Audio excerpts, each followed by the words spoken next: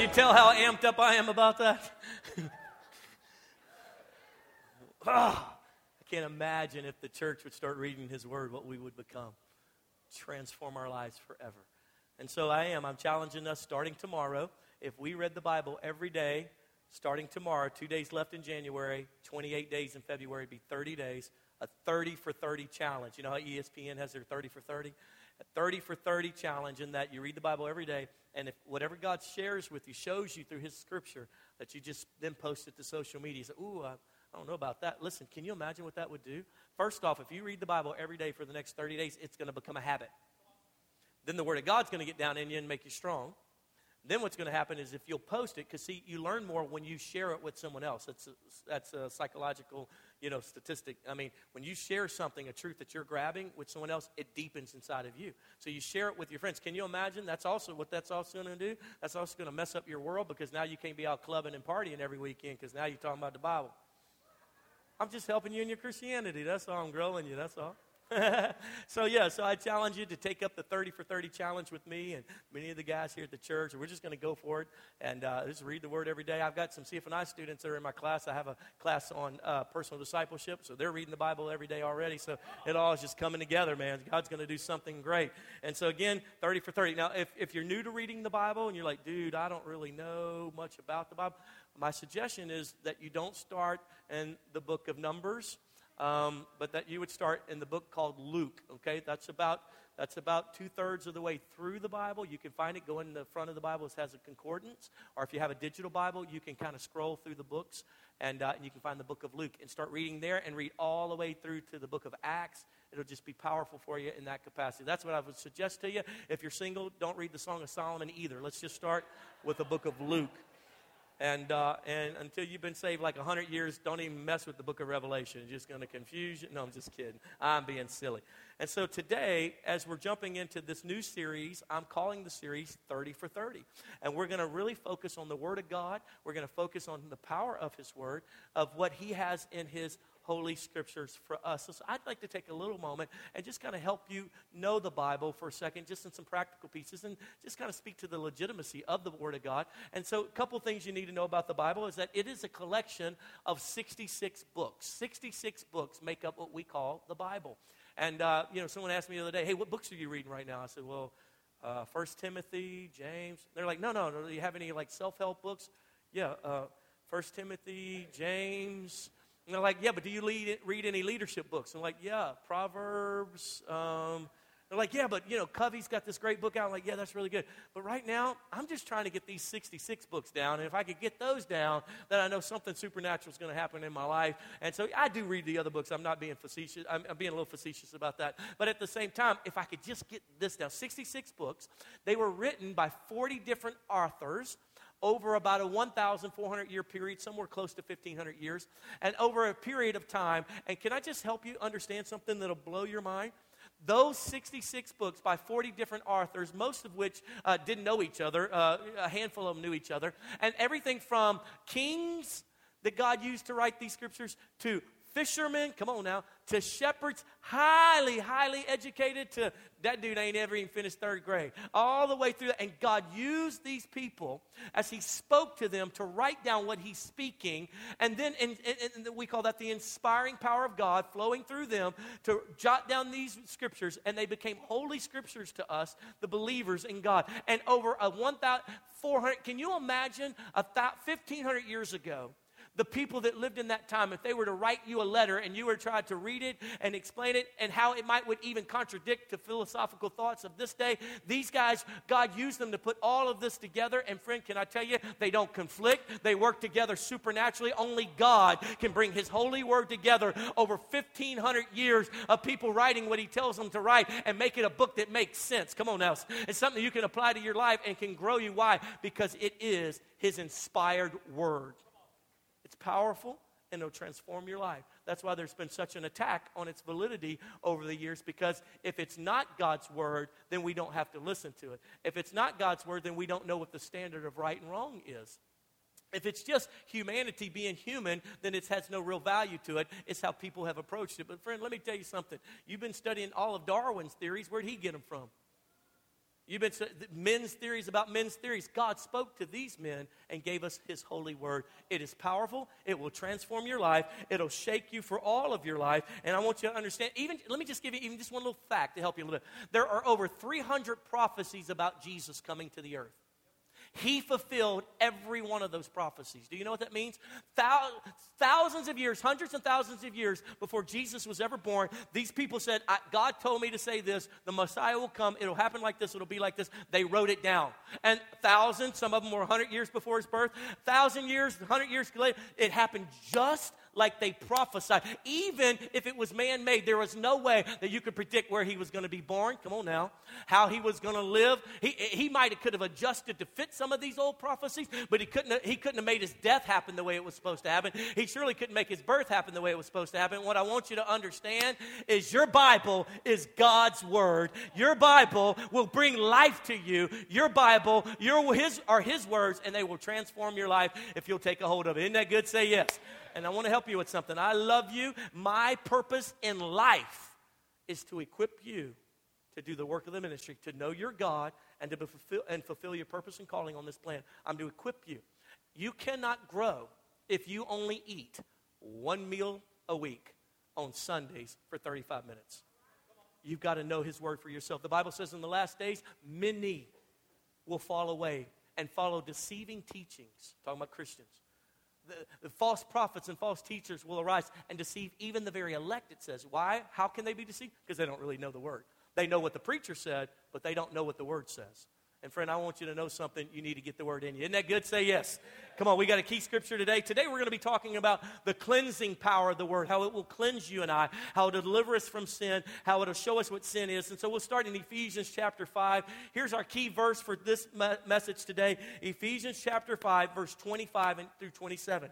It says, husbands, love your wives, just as Christ loves the church. So this is that passage about how to be married and in relationship. And all of a sudden, in the middle of telling husbands, and Paul actually is doing something that is not appropriate, or not well accepted in his time, and that husbands were never told that they had to love their wives. The wives were told they had to submit to their husbands. So Paul's going off chart, if you will, and said, hey, there's something much more about that in God. Husbands, you need to love your wife, and let me tell you how you need to love her.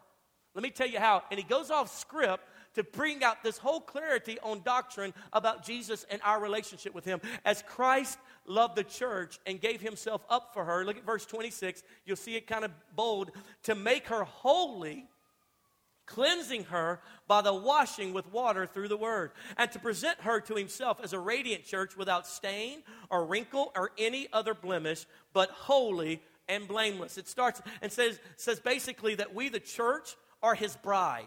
It says, as husbands, love your wives as Christ loves the church. So we're the bride of Christ. We're the love of Jesus. And this passage is pretty cool how it lays it out to us, that literally we are his bride. The church, those who believe in Jesus, they are his bride. They are his wife-to-be, if you will. Are you with me? Say yes. And so I would like to point out something to each and every one of you. You need to stop talking bad about all the other churches. That's his bride. You need to stop talking bad about each other and what she didn't do right, or the preacher didn't do right, or that person that serves over there didn't do right, or so-and-so at the last church. Stop it. That's his bride. And I don't know about you, but you start talking about my wife, you're going to find your teeth on the ground. I'm just telling you, because that's my bride. That's my wife. You don't talk about it. The church is his bride. He will fix it. He will cleanse it. You and I just need to let him do what he's doing in us and let him do what he's doing in them and leave it alone. Isn't that good? Say yes. Because the moment we come out of all that criticism, the moment we come out of all that gossip and slander, the moment we stop doing that is the moment that Jesus can say, nah, that's what I'm talking about. I can grow this one over here. I can cleanse this one over here. And you don't have to be at each other's throat. We don't have to talk bad about each other. We got enough strife and difficulty in the world today. At least the church ought to stand up for the church. Isn't that good? Say yes. Even if you don't like the way they did it, even if they didn't do you exactly right, that's okay. It's his bride, and he'll fix it. Isn't that good? Say yes. And he says this, he says, and he's going to cleanse her. He's going to cleanse her. I want you to get a picture of what this is saying. So we don't do it as like the Middle East does it. Those of you that have been brides and those of you that are married, you remember leading up to the marriage date, the effort and the energy you went through to make yourself ready to be married. It was unbelievable. You lost weight. Come on now. You starved yourself, ladies. Come on, I know what you did. You starved yourself to fit in a dress that was 4 sizes too small. You went and got pedicures, manicures. You highlighted parts of your head that's never seen chemical on it. You pulled hair between your eyes, out of your ears. I mean, you went through pain, and so you went to the tanning bed. Come on now. You put oils, you put creams. I mean, you went and you shopped for a dress for 6 years. My God. I mean, this whole process, and that is nothing compared to what they did in Bible times. The cleansing process that they would go through, and it actually became so ceremonial and had these spiritual implications, and this is literally what Paul is referencing when he's talking about Jesus is going to take us, the Christians, his bride, and he's going to cleanse us himself. And so the picture here is that we become his engagement, we become his, and he goes about himself cleansing us, making us right, so that he then can stand at the end of the aisle, and when the doors fly open, and as he comes walking down us. I know that's a little creepy for fellas, but it is what it is. And we come walking down. We are beautiful and magnificent and worthy of who he is. And how did we get there? He did it. He made us worthy. He didn't come get us because we were worthy and we matched his level. No. It says it. And he will cleanse us, washing us with what? The Word of God. Washing us with what? Cleansing us through the Word. See, here's the deal. You and I are sinners saved by grace. Everybody ought to say amen right there and be so proud of it. Thank you. We are sinners. How do we stop being what we naturally are? Jesus is going to cleanse us through the washing of his Word. And then he's going to present us to himself. Look at the role he plays. He plays the role. He saves us, and then he starts cleansing us and working with us, and he's taking that word and getting it down in us and massaging it out of us and getting those old nasty wrinkles off. Come on now. He's tightening up those little fat cells. He's getting it all done, cleansing through the word, getting that stuff all out of us. Gets us all ready. Says, you look so amazing. Oh, my goodness, you look so amazing. Hold on just a second. I'll meet you down at the end. And then he goes, and he's standing, and he then presents us that he worked on to himself. I have worked through to make you worthy to be in relationship with me at the end of the age forever and ever and ever. I have cleansed you and made you righteous through the word. I have cleansed you and made you whole. And now come and enter into the banquet feast of the Lamb forever and ever and ever and ever and ever. He does the work. We just simply obey. Yes, Lord, get that off too. Oh, I know that's nasty. Don't look at them. Oh, yeah, I could. I've had that funk between them toes ever since junior high, Lord. I'm so sorry. And he cleanses us through the washing of the word. Isn't that good? Say yes. So today, I want to teach you a little bit about how the word will go forth and cleanse us. How does the word of God cleanse us? People don't grasp the concept that this Bible is going to cleanse you. He's going to wash out all the junk through the word, and it's a process. Are you there? Say yes. So let's get the first. How does the word of God cleanse us? Number one, it shows us what sin is. The Bible shows us what sin is. Listen, before I was a Christian, let me explain something to you. Before I was a Christian, if you left your bike in the park, that became my bike.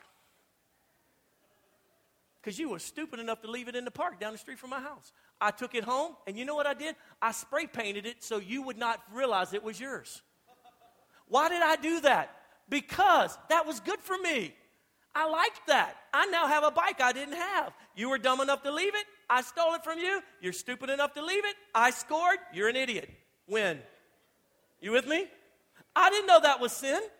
I got saved, and all of a sudden Jesus came into my life, and I felt convicted for cussing you and whatever else, but I didn't know that was sin until I started reading the Word. And all of a sudden he said, stealing is thou shalt not steal. And I'm like, well, what if they're stupid? We don't know what sin is except for what the Word of God says it is. We don't know what right and wrong is except for the Word of God says it. I love this passage in Galatians. When I read this for the first time, I was like, oh, snap. Galatians chapter 5 and verse 19, he says, and when you follow the desires of your sinful nature, the results are very clear. Sexual immorality, impurity, Lustful pleasures. Ooh, we had a lot of that in my family. Idolatry. We didn't know what that was. Sorcery. Yeah, the lady down the street did that. Hostility. That was us. Quarreling. Oh, yes, sir. Jealousy. Probably. Outbursts of anger every day. Selfish ambition. Still to date. Dissensions. Division. Envy. Drunkenness. Every Halloween. Every Christmas. Every Friday. Every Saturday. Every Sunday. Wild parties. Yes and amen. And other sins like these. Let me tell you again, as I told you before, that anyone living that sort of life will not inherit the kingdom of God. Oh, snap. I didn't know what sin was until I got in the Word. I didn't know what sin was. I didn't know. I didn't know. See, listen, the tragedy that we did, 40 years ago when we took the 10 Commandments out of our public school system, let me tell you just the moral ramifications in our society. Now we have an entire generation that doesn't know that thou shalt not steal, thou shalt not kill, thou shalt not bear false witness. There is not the standard of what is right and what is wrong. So what happens is every man does right in his own eyes. And so now what we have is a generation that says, you know what, if I like it, it's right. If I don't like it, I don't do it, even if you think it's right, because I don't like it. And don't you judge me for not liking what I like, because what I like, therefore, is right because I like it. And the Bible prophesies that. It actually says in the last days, men will be lovers of themselves, lovers of pleasure, rather than lovers of God. So if it brings me pleasure, then it's good for me. And your little Bible-thumping ways telling me and trying to force what you want on me, that's wrong. Because I know what right and wrong is, because I've established right and wrong in and of myself. But where from which do we get the standard of right and wrong, my friend? Where do you get it from? From Darwin? Where do you get it from? You get it from this philosopher? Where did he get it from? From some ancient, Hebrew language? Where did he get what his right and wrong was from? Where did she get? Where do you know what right and wrong is from? And friend, can I tell you something? It's established right in here in His Word. And so for me, it doesn't matter if so-and-so believes this, or so-and-so votes for this, or so-and-so says this publicly, so forth. So all I do is go back to the Word and says, oh yeah, no, that's not what the Bible says. So it's not right. Because why? Because the Creator of heaven, earth, humanity, and everything that we know and everything that exists, His name, we call Him God. His Son Jesus is a representation on this earth, who then died, resurrected, and seated at the right hand of the Father, praying for us. And let me tell you what, He said, you are mine if you obey my teachings. Here's what we've done, unfortunately, in the church. We've brought people to the cross for forgiveness of sins, but we've not brought them to Jesus for lordship. And this is where the problem is. Because everybody wants a little extra fire insurance. Listen, if you'll come to Jesus today, you'll live your best life. You'll never, ever have to worry about nothing. Really? Well, they ain't been serving God long. And so we bring them to the cross, and we all have done it. I got saved because when they told me I was going to burn in hell forever, I was like, I don't want to do that. Well, just come and say this prayer. Heck yeah, I'll say a prayer. Listen, now read His Word, and He'll tell you what right and wrong is. I started reading, and I'm like, I don't want to do that. You got to understand, my grandfather abandoned my grandmother with 3 kids. My grandmother half raised me because my natural father didn't have anything to do with getting my mama pregnant, so we lived with my grandmother. My grandmother half raised me. And let me tell you something. There were 2 things we didn't talk about. We didn't talk about my natural father, and we surely didn't talk about my grandfather. My grandmother had a bitter root that was so deep, and so as a result, I was bitter.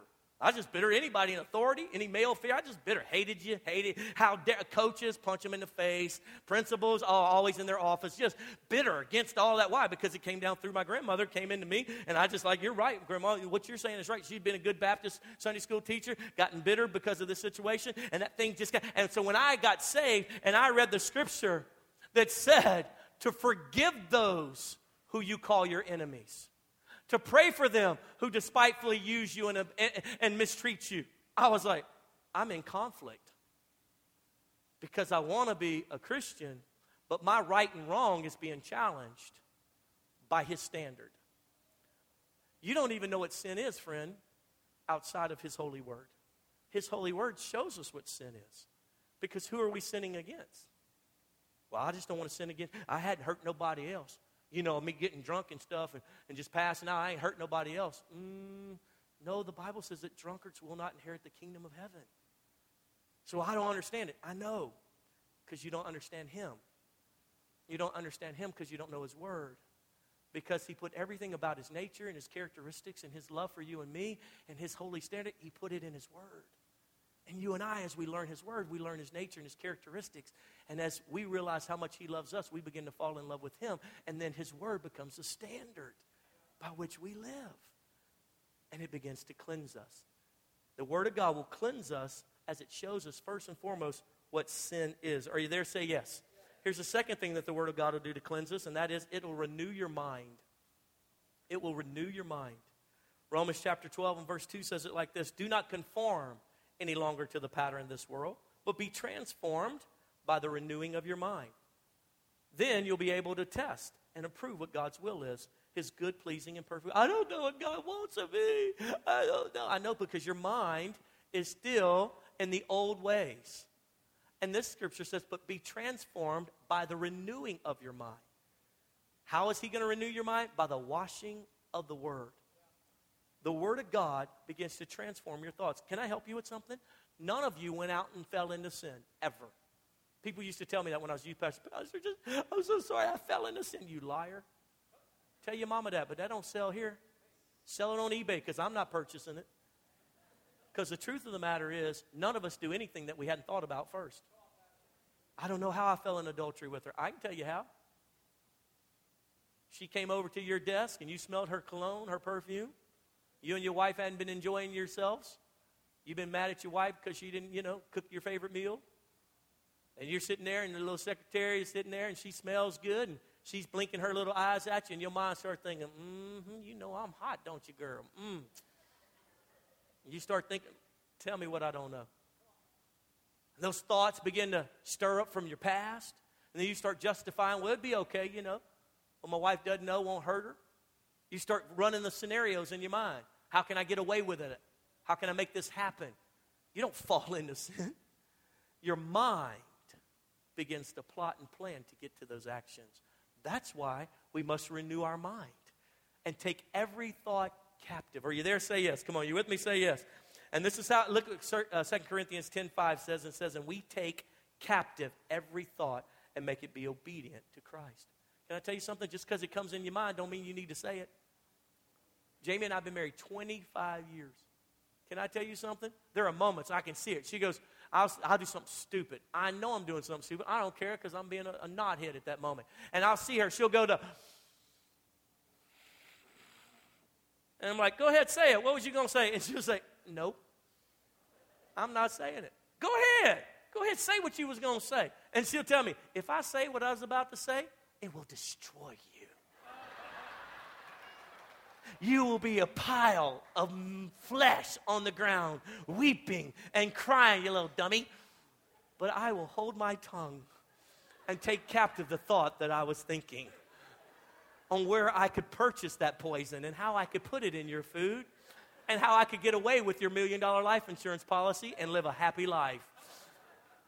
But she had to take that thought captive. Come on, somebody.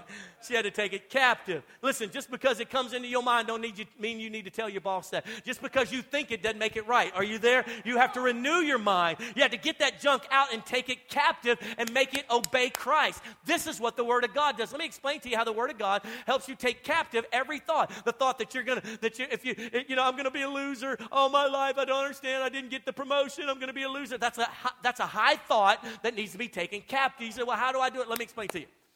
Pastor Jonathan last week talked about when they go fishing, they go catch crickets in the yard. Well, I'm from Louisiana. We didn't catch crickets. We catch worms. And so my grandmother had a little compost pile on the back of our property, on the back of her little yard. She had an eighth of an acre in the city, in the little neighborhood. And she put all of her coffee grounds and all of her, egg, shells and all that, and just let it rot back there. And then she would take that soil and she put it over on her, tomato plants, and she'd have tomatoes that year and so forth. But because she had that compost pile been going for about 20 years, do you know how soft that dirt was? And when you would push all that back, back. You know what was down in that dirt? Worms, baby. And the big old fat night crawler kind. I mean, the ones that those brim and those little baby bass go, yes, sir. And so you know what I would do? I would pull all that back, and those little worms would be sitting right there, barely on the top of it, kind of halfway in the dirt. And I go right down in there, and I grab them, and I pull them suckers up like that, and they're squirming like, let go of me. I'm like, no, I will not. And I throw them down in that coffee can, and I grab another and put in that Folgers can, and I get all them suckers in there, and I go out fishing. I put them on the hook, and they're like, oh, you're killing me. And that's right, I am killing you. And I'd put it down in that water, and that fish would go, "Ow!" And that fish would eat that worm, and then I would eat that fish. Come on, Jesus, the whole process. It's a circle of life, and an in and out. It's how it has to be. Do you know why that worm got eaten up? Because I took it captive. Do you know how I took it captive? Because I'm stronger than it is. Right? I know you've seen the 60 movies, with the giant worm eating flesh, that. No. I'm stronger than it is. How do you overcome the thoughts in your mind that are wicked, perverted, and not like Jesus? You apply something stronger, which is His Word. It's what He said. So when you're thinking I'm a loser, no. His Word says I'm the head and not the tail. I'm above and not beneath. There you go with your little Bible thumping, yeah, friend. And I'm renewing my mind and pulling down the strongholds while you're still suffering, trying to keep your marriage together, while you're still suffering in a dead-end job because you can't get ahead, while you're still going back and forth, cheating on this person, cheating on that one, and can't find love. Why? Because you won't apply the Word of God to your situation, yet you call yourself a Christian. Friend, let me tell you something. Get the Word and take every thought captive. Say, no, that don't line up with the Word. Wait a minute. You said that. My brain thinks that, but the Bible says that. Wait a minute. Get that. Blah, blah, blah. Put that on the hook. Get the fish. Eat that. Come on, we're growing. There we go. And that's the whole process, what it looks like. You've got to renew your mind through the washing of the Word, because that's where sin starts. How do you overcome sin? How does the Word of God cleanse you? First, by showing you what sin is. The second thing it does is it actually helps you renew your mind. Here's the third thing that the Word of God does in reference to cleansing you, and that is it reveals His love for you. See, sin is a byproduct. It's a byproduct of what? Of not knowing how much He loves me and not actually loving Him to the fullness. Right? Right? My wife doesn't not cheat on me because there's not better-looking men out there, which there aren't, but still, that's not the point.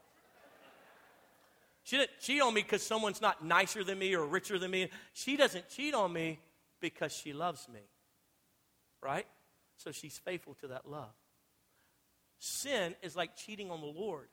The reason why we do that is because we don't know His depth of love for us. And so we can't respond to that love with our love. Because the Bible says it like this. We love Him because He first loved us and gave His life up for us. Are you tracking with me?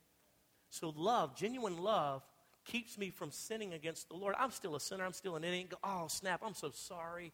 I still say dumb stuff to my wife, and I love her with all of my heart. And she's like, did you really just say that? I'm like, no, yes, I don't know, maybe, yes, I did. Back and forth, you know how we are. And in that moment, the Word of God will begin to show you how much He loves you. Then sin won't be so attractive.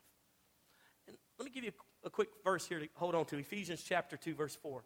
It says, Ephesians 2:4, but because of His great love for us, God, who is rich in mercy, made us alive with Christ, even when we were dead in transgressions. It is by grace that you've been saved, and God raised us up with Christ and seated us with Him in the heavenly realms in Christ Jesus. Do you understand what this just says? He says, listen, it's not because you were so good. Christ so loved you. God so loved you that He came and He died and He poured out mercy on you, even mercy you don't deserve. And because of that process, it made us alive to Christ. And in our coming to Jesus, saying, yes, I want to be a Christian. Yes, I want to be a follower of you. God then takes us and sets us beside Jesus, where all demons and principalities are under Jesus' feet, and therefore they're under our feet as well. He takes us from a position of losership, and He makes us a joint heir with Christ. He says, listen, I love you so much, not only will I save you from yourself, but I'm going to empower you to have authority over everything else. Friend, that is the love that until you get down into His Word, you can't grasp. And here's what happens is we we see love through our lens. We see love through the fact that our dad didn't treat us well, or our stepdad that molested us, or a mom who was controlling and lived her whole life through us. And we think that that's what love is, and we see it through that filter. So when we say God loves us, you can see it in certain people's eyes. They go, what does love look like? Until you get the Word of God and you can see what His love really looks like, it'll start transforming your idea of what love is. And we've got an entire generation that thinks that sex is love. They think that sexual pleasure is love because that's how you make love. That's how you find love. That's what love is. You have sex with that person. You take your clothes off and y'all have sex. Y'all do something intimate and sacred, and you can do it anytime you want, in marriage, outside of marriage, same sex, other sex, animals, whatever you want to do, because you want it, because you feel it, because you have the sense, you have this need. And friend, the problem with that whole concept is this, that it's not real love. And the only way you can know real love is to know the Father's love, because He's the one who created love, because He is love. And you don't understand that love until you get down into His Word. And now all of a sudden, sin's not attractive to you as much anymore because His love permeates your life. Because as you read it and you see that He says of us that you are my son, you are my daughter. I have sent my son. That I so loved you that I sent the most precious commodity, my son. And I sent Him to the earth. And that whoever would believe in Him, just anybody would believe in Him, they won't perish but have eternal life. I love you so much. But you can't see that when you're looking through the filter of good, bad, and ugly. Your sense of what right and wrong is. You can't see it through the filter of dead religion. You can't see real love. And what the Bible does, first off, it helps us know what sin is. Second of all, what it does is it actually starts renewing our mind so that we won't go live in sin. And the third thing it does is reveal His love to us and the depths of it. So that's like, are you kidding me? Are you kidding me? Are you kidding me? I told a person, a couple weeks ago, bro, you got that many years in marriage? Why would you throw it away for that stupid thing? This is the real love. This is just a fake. The light bulb went on. Yeah, you're right. And that's what sin is to me. Like, really? What I got, why would I want that? But I wouldn't have known that except for the Word of God. Isn't that good? Say yes. Are you still with me? Say yes. And so today, as we're talking about the cleansing process of the Word of God, I thought, what can I do to help you actually start the cleansing process?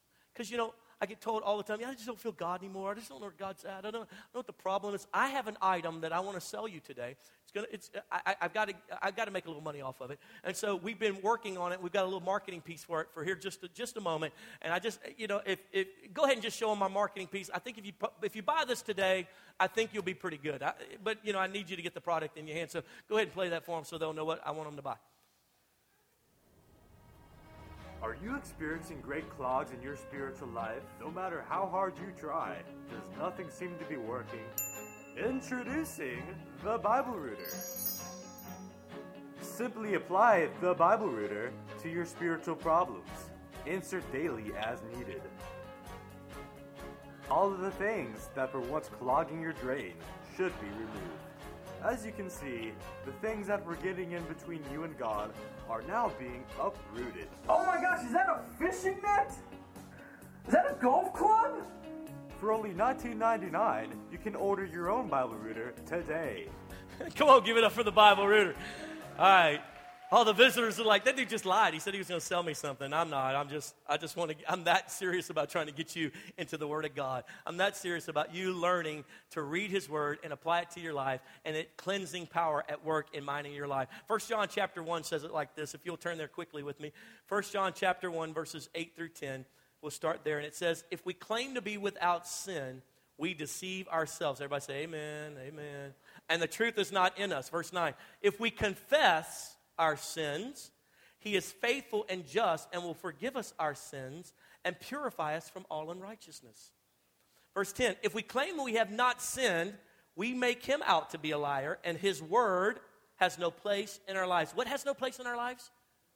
His what? His word. We're talking about the Word of God today. We're talking about the Bible, the Holy Scriptures. It says if we make Him out to be a liar, and His word has no place in our lives if we claim to be without sin. Guys, we're all sinners. How do we know that? Because the Word of God points it out. Dude, you got to work on that. You're right, God. I want to kill them. I just want to murder them. that's not good, right? And God's like, no, but that's okay. Stand still. And he scrubs. Remember, because he is cleansing us through the washing of his, say it with it, through the washing of his. So you need to picture every day. This is what mine in relationship with Jesus looks like every day. Lord, I love you so much. I know, buddy, you're so awesome. Sit down for a second. We're going to have to scrub some more stuff off.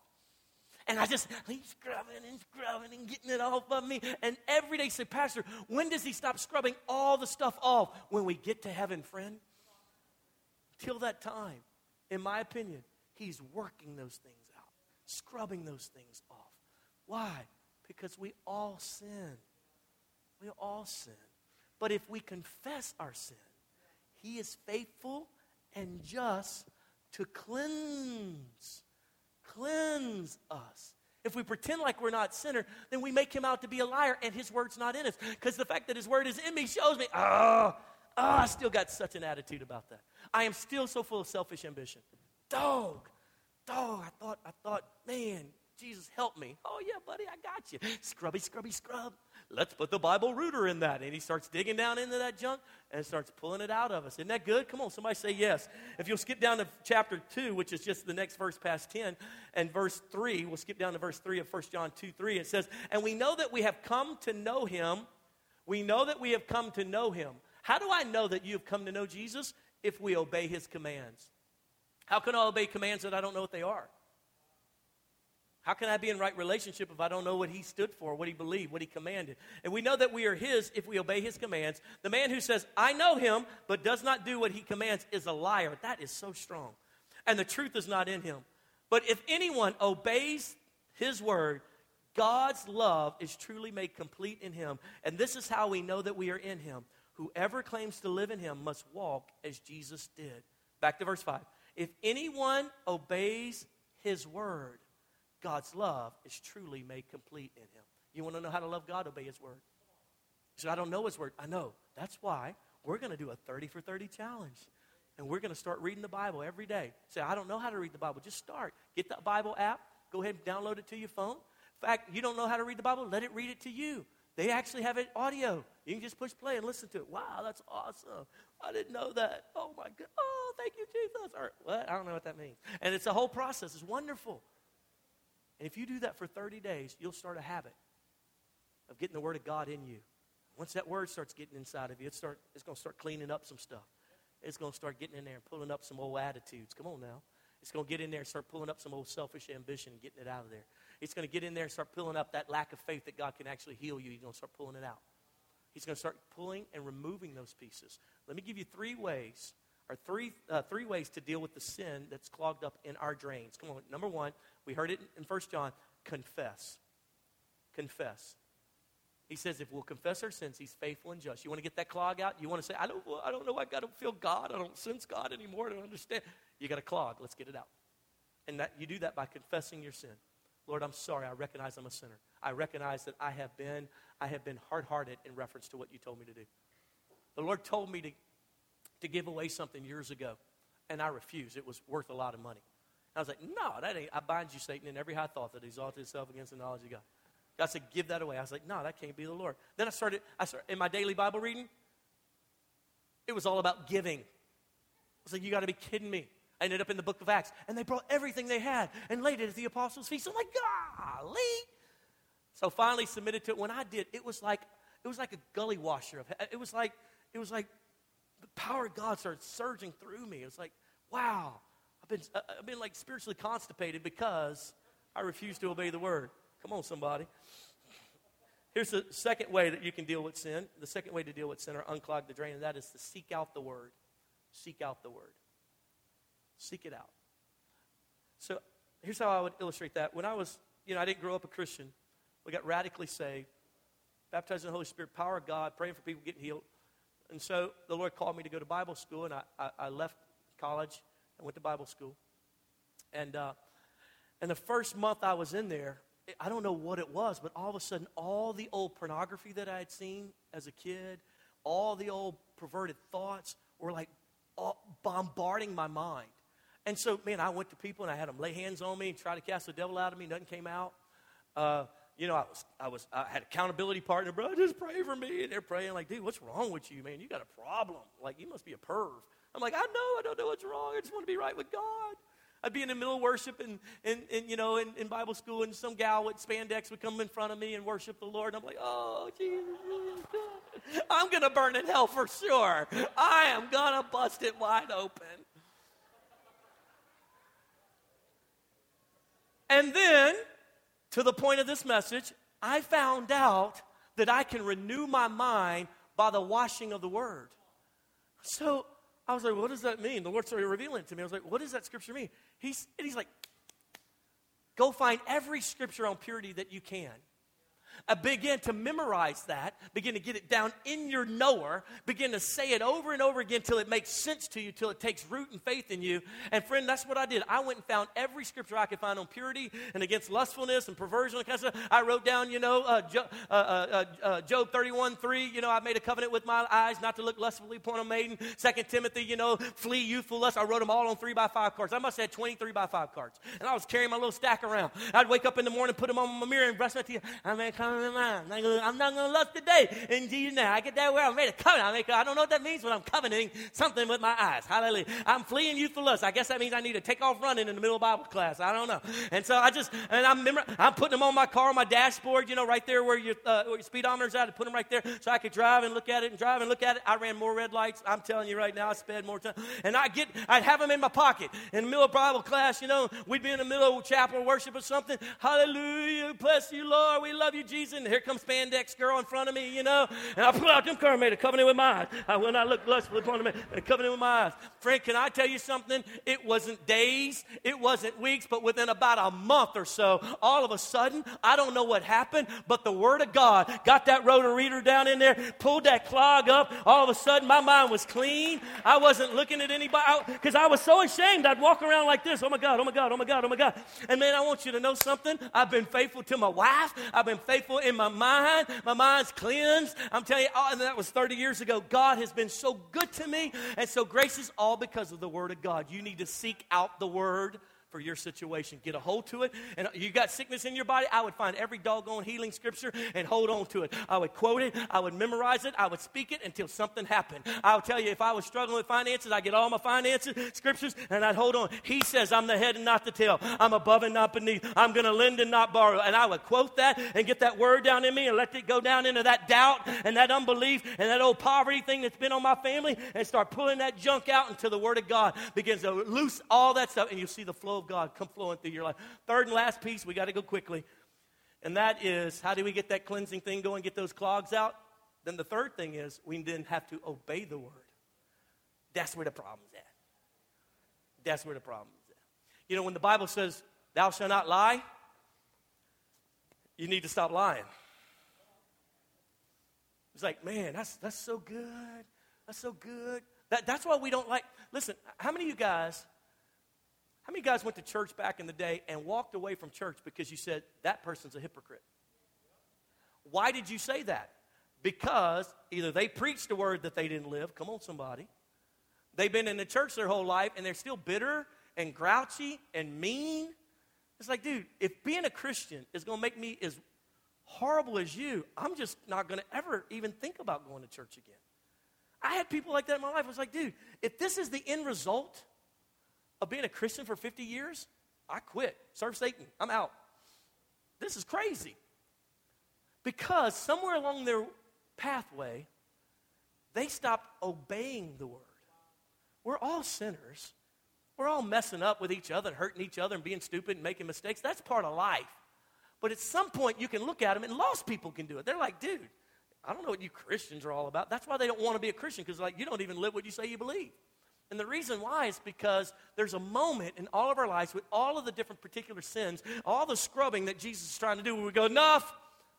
And we have to say, will I let him go that deep? Because this one really hurts. Like forgiving a person who molested you. Like trusting God again after your babies die and you asked him not to let them die. Like loving people again in ministry when they have mishandled you, misappropriated you, and lied about you. Like going back to work when they circulated that email about you that was untrue, and still loving them as Christ loves the church and gave himself up, or trusting again, believing again. Friend, I'll tell you something. You are his disciples if you obey his teachings. Not if you know what they are, but if you obey them. And I know that's the hard spot for all of us. But once you start obeying, it becomes so much easier. You're like, Pastor, why are you always smiling and laughing? Because I'm obedient. Because I've been captured. I'm just a follower of Jesus. I don't have my own agenda anymore.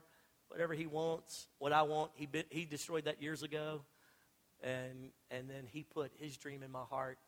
And it's just so joyous to follow him day in and day out. With all my stupidity, all my mistakes, I want you to know something. He is going to present you to himself as a radiant bride. And he is about the business of washing you through his word. If you and I will just allow the process, I promise you, the clogs will be removed. You'll heal the sick.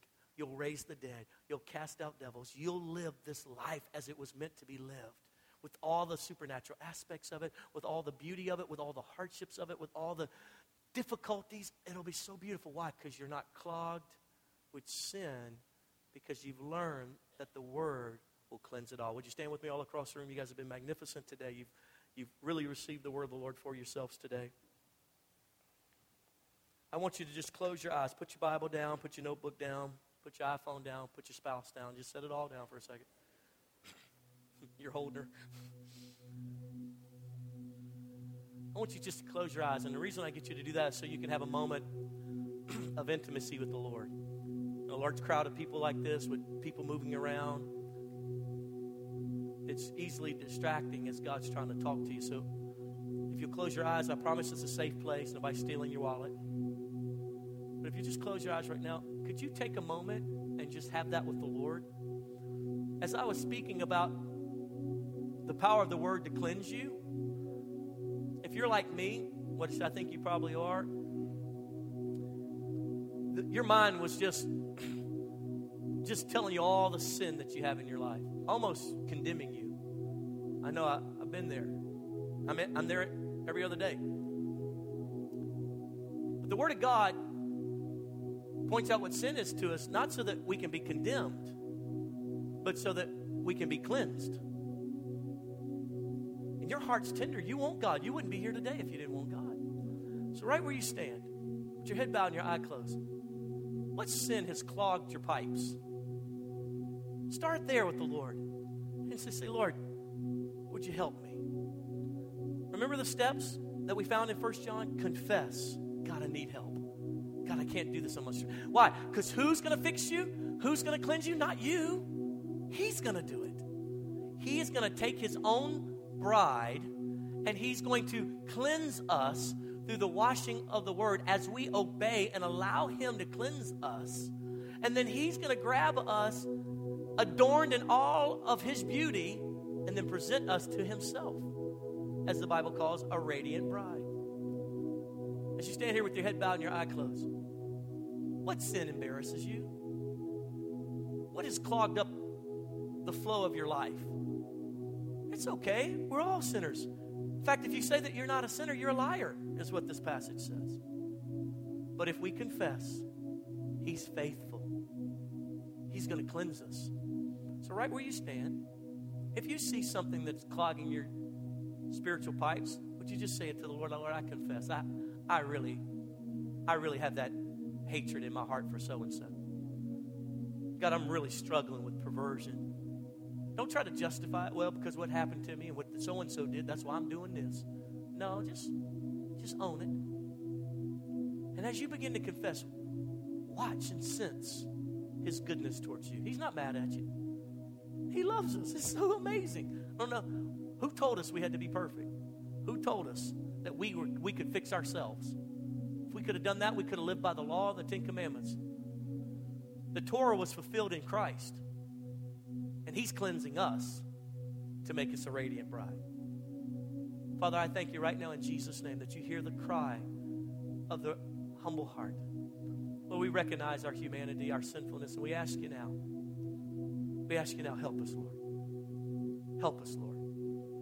Reveal your word and your truth that'll bring power to overcome those thoughts, those strongholds of the mind, those lies that we're a loser, that will never amount to anything. God, repel that with your holy word. Show us, teach us. Father, I pray right now, Lord God, every man and woman in this room, Lord God, that they would begin to sense what has been lost over the years of being a Christian because they did not know your word. And I pray that almost like a holy anger would take them over, and they would realize, I have been fishing without any bait, without any rod and reel. I have been trying to knock down a wall that is 8 feet thick of concrete with a fork. God, I pray that they would have a revelation today of the power of 66 books that have been established almost 2,000 years ago, completed, so that we could be cleansed and empowered, so that we could know who you are and what you are, and we could be like you. Today we humble ourselves and we walk in obedience to what your word says. Show us your word. We'll seek it out, and then we'll obey it. Keep your head bowed for just a moment. Every head bowed, every eye closed. If today you're in this place and you're not a Christian, you say, Pastor, I'm not a Christian. I got to be honest. Maybe you'd say, Pastor, I used to be a Christian, but I walked away. I don't know what happened. Life just happened. And I can't say that me and Jesus have a relationship. I don't know if I died today if I'd go to heaven. In fact, I'm pretty sure I wouldn't. Pastor, I got to be honest with you. The sink isn't just clogged. The toilet's clogged. The bathtub's clogged. My whole life is clogged full of sin. And I need Jesus. As you stand here with your head bowed and your eye closed, if you're not a Christian or you're away from God and you want to come home, I'd like to pray with you. You say, what do I have to do? See, friend, you're still missing it. He did it all. He paid it forward. That death on the cross, I know that Madonna wrote a song about it and it wasn't that big of a deal. And I know that people talk about it and you don't get the power of it. You got to understand, all of history stopped. And it's become the point of humanity that God would strap his son to a cross and pay forward against all of our sins, bridging the gap between us and God so that we could have a relationship again with him. It's been paid for. Your response is simply to say, I confess with my mouth and believe in my heart that this is true. And I ask Jesus to be my Lord and Savior. With every head bowed and every eye closed, if you're not a Christian or you're away from God, I'd like to pray with you. I'm not going to pull you forward out of your seat or anything. Right there where you stand, I'm going to pray with you. But I ask you to take a step of honesty by admitting that to yourself and admitting that to the Lord. No one's looking around, just me, you, and Jesus. If this is you, lift your hand right where you're at. Say, Pastor, pray for me. I'm away from God, but I want to come back to the Lord. God bless you. Thank you, ma'am. God bless you, sir. Anybody else? Make sure I see your hand. Pray for me, Pastor. I see it. God bless you. You can put it back down. Anybody else? Wave it at me. Make sure I want to pray with you. Right here where you stand. God bless you. I see it. Anybody else? 3 seconds and we're going to move on. I don't want you to leave in this place without having the opportunity to be made right with the Lord. Amen. Every hand down now. I'm going to lead you in this prayer of repentance. In fact, I'm going to ask everyone in the congregation to pray it out loud with you. I just want you to mean it with all of your heart. Say it like this. Say, Jesus, today I surrender my life. I ask you now to cleanse me. I admit I'm a sinner. But today I recognize you can fix it. And so I surrender to what you did. I ask you now to be my Lord, my Savior. Fill me with your Holy Spirit. Write my name in your book of life. And I promise to serve you all the days of my life. In Jesus' name. Would you keep your head bowed for just a moment? Father, I pray for my precious friends who just came to you. I thank you right now that they'll sense your forgiveness. That they would know in their knower, it's all good.